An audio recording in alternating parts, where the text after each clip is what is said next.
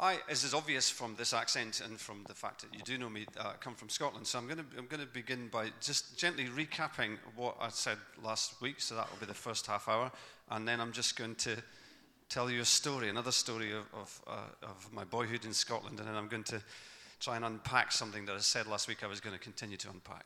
So last week I said if we look at Pentecost and think that is what we would like for our church, we'd like a bit of that power, a bit of that, Holy Spirit falling on us the way that had happened then just be careful what we wish for. As students of the Bible, we study the Bible, don't just quote it. And that church was problematic. There were forces in it that are not unlike the forces that are in our church. And so we've got to be mature about this and not just be eager for a sort of a very puerile idea of God to fall on us as if God is at our behest and it's like that. I said that our charismatic friends in the more radical bits of the Christian church are maybe a wee bit too much interested in the power of the Holy Spirit all the time in their books and in their movements, and maybe not as interested as I would want them to be in the power of love that's supposed to be at the heart of what they're doing. I said that the Holy Spirit was given by Jesus, didn't come on his own. He arrived with the breath of Jesus, with the presence of Jesus, and I wanted us to be experiencing the Holy Spirit in the presence of Jesus. And the final thing I said was that when you look at the Holy Spirit throughout the whole of the book of Acts, what happens is he, she, it, whatever the way you want to describe the Holy Spirit, because let's face it, this is God, it's beyond our categories, only falls on community. He resides in people, he fills people, but she falls on communities. So I need to back that up. And I wanted to say at the end of the last time that we needed to be, therefore, if we wanted the Holy Spirit to fall on us, we needed to be a community not that is worthy of the Holy Spirit, because that's impossible. The first church that the Holy Spirit fell on was not worthy of him and couldn't back that up and made lots of mistakes. We can't do that. That's not the mistake we want to make. We want to be a church that is longing for that. That's the right aspect to be in. So the Holy Spirit only falls on communities. We know that in John's Gospel, Jesus gave the Holy Spirit to a group of people, to his disciples. We know that in Pentecost, the Holy Spirit fell on a whole group of them that were there at the festival, and wonderful things happened. We know that when the church was persecuted and Philip dashed off to Samaria, he met a lot of Samaritans who were not the most acceptable people to the Jews, and he converted them to Christianity. And Peter and John came down from Jerusalem to see what was going on with these less than desirable people, realized they'd become Christians, prayed for them, and as they prayed for them, laid hands on them, the Holy Spirit fell on the whole group. We know that Paul was a missionary par excellence, and he went and created Christians all over the place, and he was in Ephesus, and a whole bunch of Christians were there, and he said, "So how's it going with the Holy Spirit?" And they said, "Holy who? We've never heard of the Holy Spirit." And he's like, "Oh, for goodness sake, what baptism did you get?" So we got John's baptism. He said, "No, that's the wrong one. That's just for being repentant. You need to be baptized into the name of Jesus." And so he baptizes them in the name of Jesus, lays hands on them, and the Holy Spirit falls on the whole crowd, and they begin to prophesy and do all sorts of stuff in power. The Holy Spirit falls on groups. The Jerusalem church had a problem about whether this was going to go to the Jews or whether this was going to go to everybody, and God had to really stamp his authority on that situation. So he gave Peter, the leader of that church, a triple vision. If God does something 3 times, holy, holy, holy is the Lord God Almighty. If he does something 3 times, it's because he means it. So Peter saw this vision. He fell into a dream, and he saw this vision of the sheep being laid down from heaven. God showed it to him 3 times and said, "Don't call anything unclean that I have made clean." And then God thought, "Oh, never mind the vision stuff. Peter, there's some people downstairs. I've sent them. When they ask you, just go with them." Immediately, God said. So God just cut the chase and said, "Just go with them." And Peter goes downstairs and he finds a couple of people are waiting for him, and they know that he's there, and they say that God has told them. And they want to take him to a centurion's house. Now, for goodness sake, it doesn't get much worse if you're a first century Jew. Not only are you going to be asked to go to a Gentile's house, but you're going to be asked to go to a centurion. The force that is oppressing your people wants to talk to you. It's not going to go well, but he goes, and he finds that in Cornelius' house, not only is a Roman centurion there, he's brought his whole household. The place is just littered with just wall-to-wall Gentiles. And this is not good news for a man who spent almost his whole life avoiding these people. But God has told him very clearly this is what he needs to do. So he goes in and he says, what do you need? And then they tell them this remarkable story about how God has appeared to them and sent for him. And they're waiting on him to tell them what they need. And he goes, well, I suppose I'll need to do another Pentecost. So he gets up and he starts doing a sermon like he did at the first time. And the Holy Spirit goes, enough of that, son. And just he doesn't get a chance to finish. The Holy Spirit falls on everybody there. And they all become Christians, and it causes Peter no end of trouble when he gets home that he's made Christians out of these unacceptable people. But this is how God wanted to roll. The Holy Spirit falls on community. What kind of community? My favorite film is one of my favorite films is The Princess Bride. If you know it, there's a character in it who keeps having his plans dashed. He's kidnapped the princess and he keeps having his plans dashed. And every time his plans are dashed, he says, "Inconceivable!" And eventually one of the other characters in the film says to him, "You keep using that word. I'm not sure it means what you think it means." And what I want to say to Christians sometimes is we keep using the word community almost like a talisman. What we want is community. We want to be a community. We need to bless the community. But do we really know what the word actually means? Because it's considered a universally positive panacea that we just throw around, and therefore we're going to be doing good if we're doing community. So the Christians who had the Holy Spirit fall on them formed themselves into communities, but the communities that they would understand would have been on Jesus' model.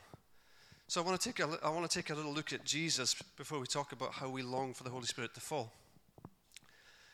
Jesus both made and unmade community. He was a complex guy. Jesus grew up in a family. One of the principal features of Christian churches is this family. You can't touch family. Family is the right place to understand God and all these sorts of stuff. Jesus grew up in a family. He grew up in a working class family. It was a teenage pregnancy. They don't call him the son of Joseph very often. They often call him the son of Mary, and we all know why. And we know that family was poor because the offering they gave in the temple was a poor person's offering. And that his father was artisanal, that his father didn't survive into his adulthood, that he loved his mother, and even in his own death, he cared for her. We know about all of this. So Jesus was sort of raised in a pretty good family, actually. And that's very good. And Jesus validated the idea that the family is where we learn community. But Jesus set limits on family. We were telling the young people at the church weekend. The only story we have of Jesus' teenage years is when he was 12, 13, on the cusp of manhood, and he goes to the festival, and he's kind of, right hand doesn't know what the left hand's doing. He manages to create a scenario where he can stay at the festival when everybody else has gone home. And he shoplifts some time at the university is basically what he does. He, a carpenter's son, goes to the temple and starts learning from the teachers. And they're amazed by him. They're amazed by what he's got to say. And he spends 3 days just loving this. Meanwhile, his parents are frantically searching all over the place for him. And they find him, and they look at him, and they say, "Son, what do you think you're doing? Do you have no idea how worried we are?" And Jesus doesn't apologize. In fact, he becomes quite the huffy teenager, and he says, "If you knew me better, you'd already know where I am. You'd have known that you'd have found me in my Father's house." And that's an idiom from the time. To come into your Father's house in Jesus' world would be to become a carpenter. And Jesus has said, "No, you don't understand my identity. You don't understand who I am. This is my Father's house. This is what I'm going to be. This is what I'm going to do. And that's more important than you're searching for me for 3 days." And then he goes home and he obeys them, and it's very lovely and stuff. But he set limits on what the family could do. When he was a full-grown man, his family realized the trajectory that he was on. They realized that this was not going to go well. Previous messiahs had been murdered. It seemed very unlikely, given how unpopular Jesus was, that he was going to survive. And so the family, his brothers and his mother, decide to go and take control of him. His brothers don't really believe he is who he is anyway. That's in the text. We see that. So they march up, but they can't get in because it's so crowded and stuff. And then I'm imagining Mary picks some lackey and says, "Hey, you, go and tell Jesus his mum's here." And this guy kind of goes through, and maybe Jesus is in the middle of one of his best parables or whatever, and so he's, "Hey, Jesus, your mum's outside." You know, it's this kind of thing about, you know, your mother and brother are just outside. And the assumption, the cultural assumption, is that he will honor them. And he says, "No, they're not. Here's my mother. Here's my brother. Here's my sister. The people who do the will of God are my mother, my brother, and my sister." And he rejects the authority of his family over him. Jesus makes and unmakes community. He makes it on his terms, and that's complex for us. Jesus had a relationship with the cognoscenti. We always think that the Pharisees and the Sadducees and the teachers of the law were the baddies in this scenario, because ultimately they were the ones who arranged his killing. But they weren't always the baddies. Jesus publicly complimented Pharisees who would agree with him. So he was talking to a teacher of the law one time. Teacher of the law heard what he said something on top of it, and Jesus went, "Well done, son, you're not far from the kingdom." Complimented him in public. Jesus went to Pharisees' houses for dinner. There's a couple of recorded occasions when he went to the Pharisees' houses. If they were so horrible, he was so against them, why did he do that? He made community with them. He was happy to do it. Jairus and Jairus' wife came to get Jesus when their daughter was ill because they knew he was going to be the answer. And he went with them, and obviously he blessed them in a rather big way, if you know the story. But then he said to them, don't tell anybody. This was just for you. He loved those people. When eventually it all went south and he got murdered, what the Pharisees, the Sadducees, the elders, the Herodians, the teachers of the law had wanted was they wanted to give him a dishonorable death. They wanted to consign him to a grave with the wicked. They wanted to say, this is what happens to people who take the authority he's taken illegitimately, who put themselves in the place of God. What happens to them is they get brutally murdered and then they die in a pauper's grave somewhere, and that's the end of them because they're rubbish to God. That's what God does to them. He discards them. Unfortunately for them, two of their number, Nicodemus and Joseph of Arimathea, decided to break with the power structures of the powerful group that they were in, take the body of Jesus and to honor it in its burial, putting it in a new tomb, the tomb of a wealthy person. He was consigned to a grave with the rich.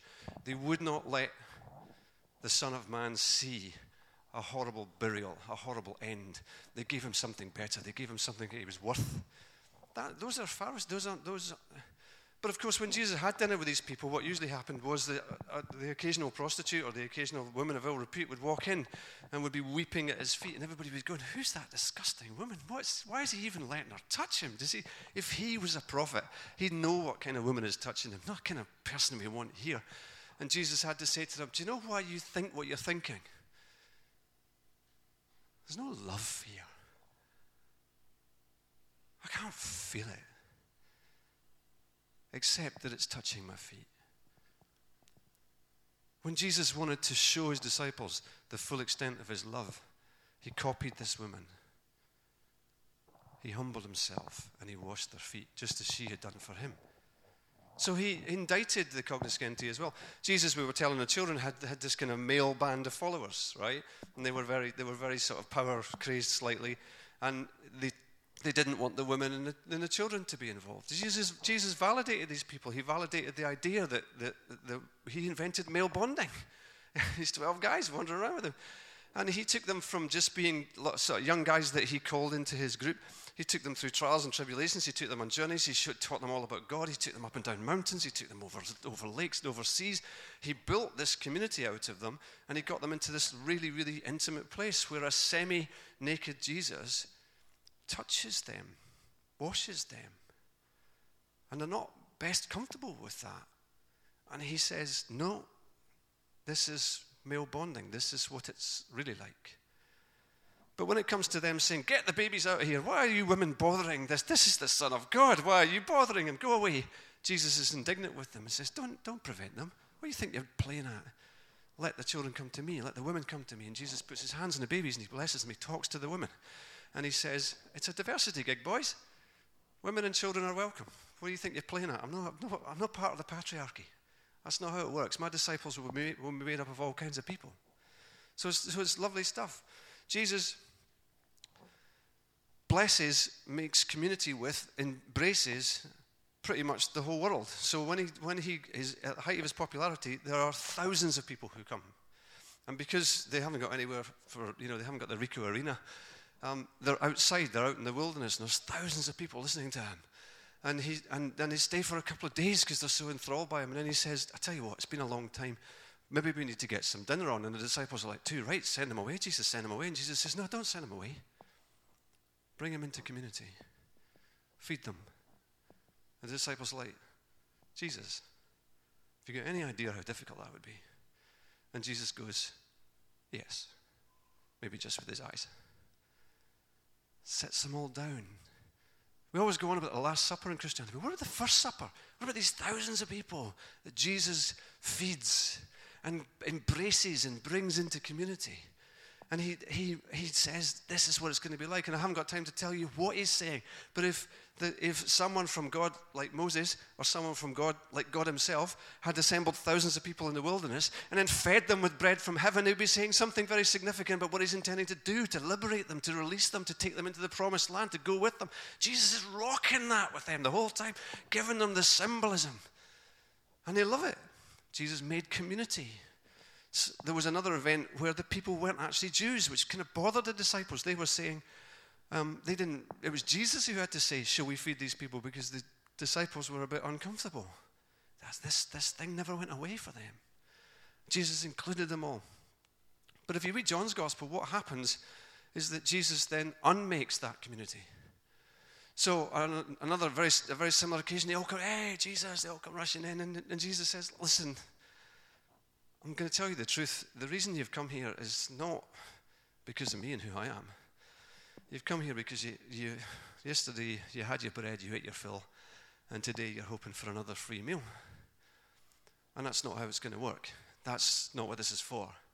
Read it in John's gospel, and Jesus indicts them and says, only those that God calls to me can come to me. You need to start feeding on me. Stop feeding on bread that will perish. Feed on the bread of life. I'm the bread of life. Moses gave you bread from heaven. I am bread from heaven. Come and feed on me. And they're like, why can't he feed on you? You're a man. It's like, no, you don't understand. Do you not understand what I'm saying? Unless God draws you, unless God calls you, you can't be in community with me. And you need to eat my flesh. And they're going, we can't eat your flesh. This is a really bizarre thing that you're saying. And then they get upset with him and they say, who's this guy? It's just Joseph's son. He's no anybody. And Jesus says, does this offend you? Shall I go back to where I came from? Only those who come to me are welcome, really. And it says, many disciples deserted him on that day. He preached a sermon that made them go away. He unmade community. Because with Jesus, it's complex. You don't just get what you want. He wouldn't let his family control him. He wouldn't let his disciples set a monoculture of male dominance. He wouldn't let the cognoscenti assimilate him into their model, invite him to dinner, ingratiate him, move him on to their thing. He wouldn't let the wild community that he'd created ruin what he was trying to do. He made community, sure, but he unmade it as well. It's a complex gig. The people upon whom the Holy Spirit fell knew this. They understood this about him. They'd experienced this from him. And the communities they made, therefore, had to be made in that image. The community that we make has to be made in the image of Jesus. It can't be made in the image of our family. It can't be made in the image of our clever middle-class theology. It can't be made into the image of anything that is not diverse enough, not inclusive enough. It can't be made into the image of anything that is assimilated into our society. It needs to be made in his image. And that is tough. I mean, that is difficult. We've been struggling for this for 2,000 years. It's really tough. And we will not get it done. We cannot be a community that is worthy of that. It will never happen. And if we keep straining in our orthodoxy to say this is the right thing, and when it's like this with these songs and these people and this theology and all this stuff, then it will be, it's never going to happen. Never in the history of the church has this happened. And if the charismatics keep straining, saying, oh, no, what you want is tongues and Holy Spirit and fire and prophecy and all sorts of, and of course there'll be collateral damage, but we don't care. I care. I want the Holy Spirit to fall on this church like a lead weight, but I don't want it to destroy anybody. I care. But the imperative of the Holy Spirit to fall on a Christian community is a given in the Bible. It is there. Every time the disciples make a community, they go, they bless them, they put their hands on them, the Holy Spirit falls. That's what happens. It's a non-negotiable of the kingdom. Jesus made it a non-negotiable. So what are we going to do? We can't make the community. That's not going to work. So what we have to do is we have to long for it. That's what God wants. God wants us to long. Longing is an old-fashioned emotion. It's a deep, sacred idea. It has a sense in which it goes for a long time. That's why it's called longing. But the difficulty with it is that trying to describe longing is like trying to describe love. It's not going to be very easy.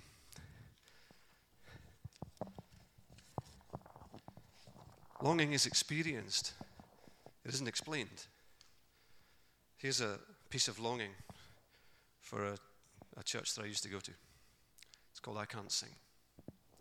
And if, as is likely with me, this results in emotion, I'm sorry, I can't control my emotions. If I could control my emotions, they wouldn't be there. Okay? So let's just hope I get through and it's all fine. And if I don't be embarrassed, because it just is what it is. This is called I Can't Sing. I can't sing, which is a shame, we all agree. Some more than others, if they are singing next to me. There seems a sad confusion there, as if the fact that you can sing and I cannot is not God-given. I can't sing, but circumstance and desire both conspire to deepen my dismay because I long to sing, just like you. I want the tunes that you make so naturally to be attributed to me. It's not as if I'm deluded, lost, or malcontent to nefariously defame the perfect voice of grace, or with more effort would not throw off your tune. I can't sing. And you know it. And we have a little joke, you and I.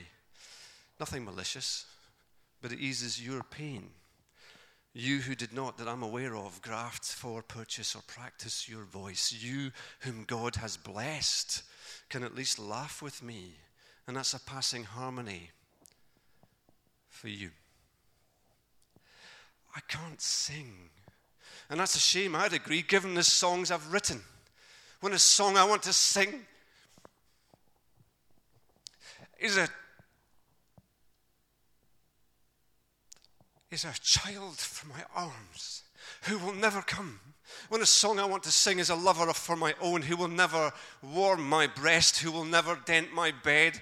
When the percussion in my head is not your gentle stealth of stable mental health, but the omnipresent rattle of the pills that still my brain. That's a backbeat of obsession and searing mental pain. That's a hymn sheet for the lost. And if you're singing next to me, my source of confusion is the song you sing so naturally. It's my song of exclusion. I can't sing, and I know it. But in my head, won't you see, there's a choir. Longing can only be experienced. It can't be described. It can only be experienced. And we're not the first. God longed before we longed. When God encountered the human race, he wanted to say to them, where are you? I'm looking for you. Can't find you. Who are these people obsessed with evil? They're not who I made. And he took all this pain and he created, he could have just destroyed them, and he nearly did. And then he thought, no, I'm going to try and rescue this thing. And he built himself at great cost this prospectus that goes all the way from Noah to Abraham, where he tries to build the people who will be worthy of him, and it never works for him. And he still endures and he takes the pain of it. And you'd think that God would just be fed up in the end and say, I'm not going to do this anymore. God longs. God longs. He doesn't long in the law. He doesn't long in theology. He doesn't long in orthodoxy. He longs in prophecy. He longs in poetry. He longs in song. He longs in things that can not be described. They can only be experienced. How can I give you up, Ephraim? How can I hand you over, Israel? How can I treat you like Admah? How can I make you like Zeboim? My heart is changed within me, and my compassion is all aroused. I will not carry out my fierce anger, nor will I turn and devastate Ephraim. For I am God, I'm not a man, the Holy One among you. I will not come in wrath. Much as it pains me, I will not come in wrath. Shout for joy, O heavens, rejoice, O earth, burst into song, O mountains, for the Lord comforts his people and will have compassion on his afflicted one. But Zion said, the Lord has forsaken me, the Lord has forgotten me. Can a mother forget the baby at her breast? and have no compassion on the child she has borne? Though she may forget, I will not forget you. I have engraved you on the palms of my hands. I love the idea that God, when he's trying to get his point across as to how much he longs for us, pictures himself as a breastfeeding woman and says, imagine that. Imagine the viscerality of that. That's how I feel about you. That's what I'm feeling when I look at you. God longs. He doesn't just command, he longs for community with us. Jesus longs.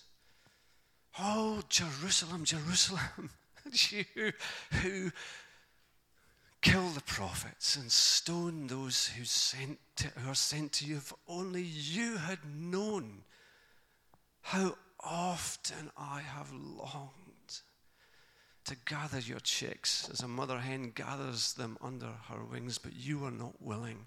You did not recognize the day of your visitation, and your house is left to you desolate until you say, blessed is he who comes in the name of the Lord. Here's God longing again. Here's God using another maternal, motherly, protective image. The chicks are gathered under the mother's wings because the barnyard's on fire. And though the mother dies, the chicks might live. This is a powerful image of maternal power. God says, I long for you. I long for you. So the question becomes, do we long for him? Not just in our songs and our occasional prayers. Do we long like that? Is that what we are like? The Holy Spirit fell. For those of you astute Bible students will realize I missed one of the fallings of the Holy Spirit in Acts out of my talk there. I told you about Philip and I told you about other things, but I didn't tell you this one. This is just after Pentecost. Peter and John have healed somebody. And everybody's going, how did you do that? And they said, we did it with Jesus. And then the Sanhedrin and all these people go, can you just shut up and stop using that name, please? That person is not available here, thank you. And they said, well, we're not going to. Who do you think we should obey, God or you? Jesus made that man well. Jesus made that man well, though you killed him. And we are the community of Jesus, and we're going to carry on doing what we're doing. And they warned them, and they threatened them, and they sent them away. And when they came back to the little gathering in the Jerusalem church, they said this, on their release, Acts 4, on their release, Peter and John went back to their own people and reported all that the chief priests and the elders had said to them. When they heard this, they raised their voices together in prayer to God. This is a prayer of the church. Sovereign Lord, you made the heavens and the earth and the sea and everything in them. You spoke by the Holy Spirit through the mouth of your servant, our father David. Why do the nations rage? Why do the peoples plot in vain? The kings of the earth rise up when the rulers band together against the Lord, against his anointed one. Indeed, Herod and Pontius Pilate met together with the Gentiles and the people of Israel in this city to conspire against your holy servant Jesus, whom you anointed. They did what your power and will had decided beforehand should happen. Now, Lord, consider their threats and enable your servants to speak your word with great boldness. Stretch out your hand and heal. Perform signs and wonders through the name of your holy servant, Jesus. Jesus. That's what we want to be about. And after they had prayed, the place where they were meeting was shaken. And they were filled with the Holy Spirit, and they spoke the word of God boldly, and they are personally responsible for the fact that you're sitting here. They longed, and the Holy Spirit was already reciprocating. The Holy Spirit was already there, waiting to shake the room. For what? For the name of Jesus. For what? For the community of Jesus, the complex community. So we need to learn to long like that. And I don't know how we would do it, but I'm willing to give it a try. We need to learn to long like that. If we long, the Holy Spirit will reciprocate. If we build a community, let's build a community that Jesus wants us to build, which is more complex than the models that we've got of family and middle-class theology and various other things. It's much, much dirtier and more difficult. And if the Holy Spirit's going to come let him come. Let us long together. And then see what happens. Whatever happens is going to be messy. Because it was then. Why wouldn't it be now? Stop trying to impose order onto your God. He doesn't work like that. He longs. And he longs and he longs. And he's waiting for us to long too. God bless you.